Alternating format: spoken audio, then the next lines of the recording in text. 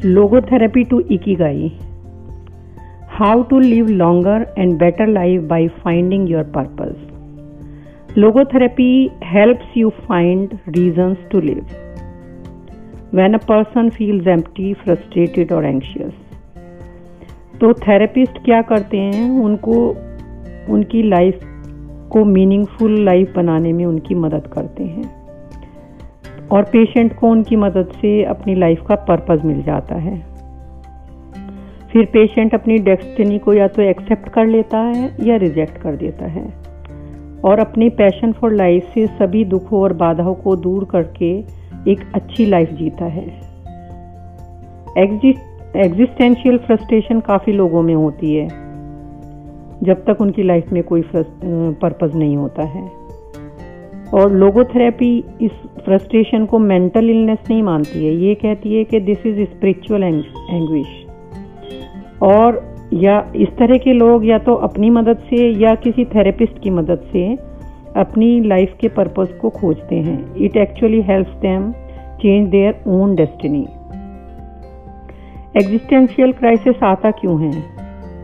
क्योंकि वो लोग वो करते हैं जो उनको कहा जाता है, या फिर वो ये देखते हैं कि दूसरे लोग क्या कर रहे हैं rather than what they want to do, और वो पूरी लाइफ वो गैप भरने में लगे रहते हैं जो दूसरे उनसे एक्सपेक्ट करते हैं, और वो यही भूल जाते हैं कि वो खुद क्या चाहते हैं। एंड कभी कभी it can even lead to suicide.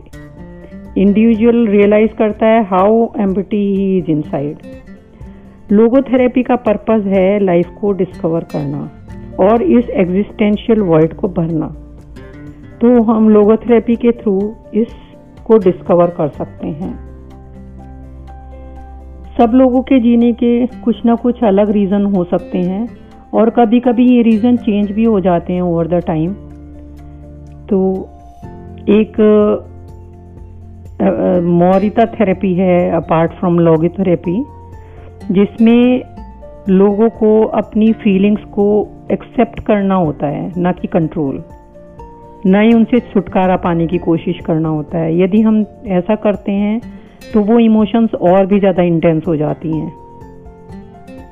इस थेरेपी में पेशेंट को इमोशंस को कंट्रोल करने के बजाय उससे होने वाले एक्शन और रिएक्शन से लर्न करने के लिए बोला जाता है। क्या है ये मोरिता थेरेपी? इस थेरेपी के 4 स्टेजेस हैं।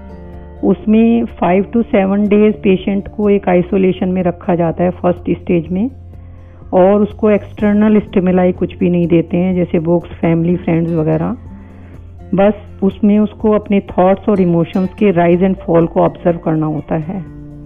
और ऐसा करते करते जब पेशेंट बोर हो जाता है या कुछ और करने के लिए वो थेरेपिस्ट को बोलता है, मीन्स उसको अब सेकेंड स्टेज में डालने का वक्त आ जाता है। वो सेकेंड स्टेज होती है लाइट ऑक्यूपेशनल थेरेपी, जहाँ उसको फिर से 5 to 7 डेज रखा जाता है। वहाँ उसको छोटे छोटे टास्क दिए जाते हैं जैसे बेस्ड ऑन उस simple activity, gardening, drawing, painting वगैरह, जिनमें पेशेंट को अपने थेरेपिस्ट से बात करना अलाउड होता है लेकिन बाहर की लोगों से अलाउड नहीं होता है। और थर्ड स्टेज आती है ऑक्यूपेशनल थेरेपी।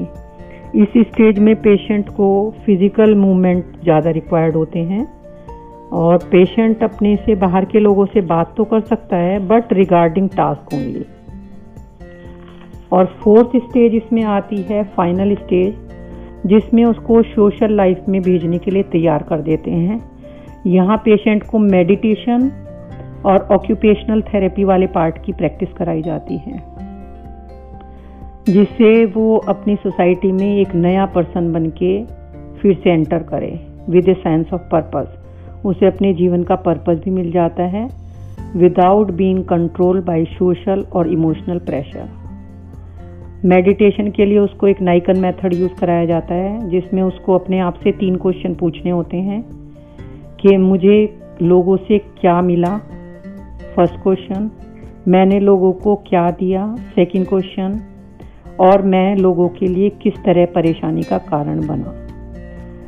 और इस विधि को करते करते वो लोगों को अपनी प्रॉब्लम्स की वजह समझना बंद कर देता है और उनकी रिस्पॉन्सिबिलिटी वो खुद लेने लगता है।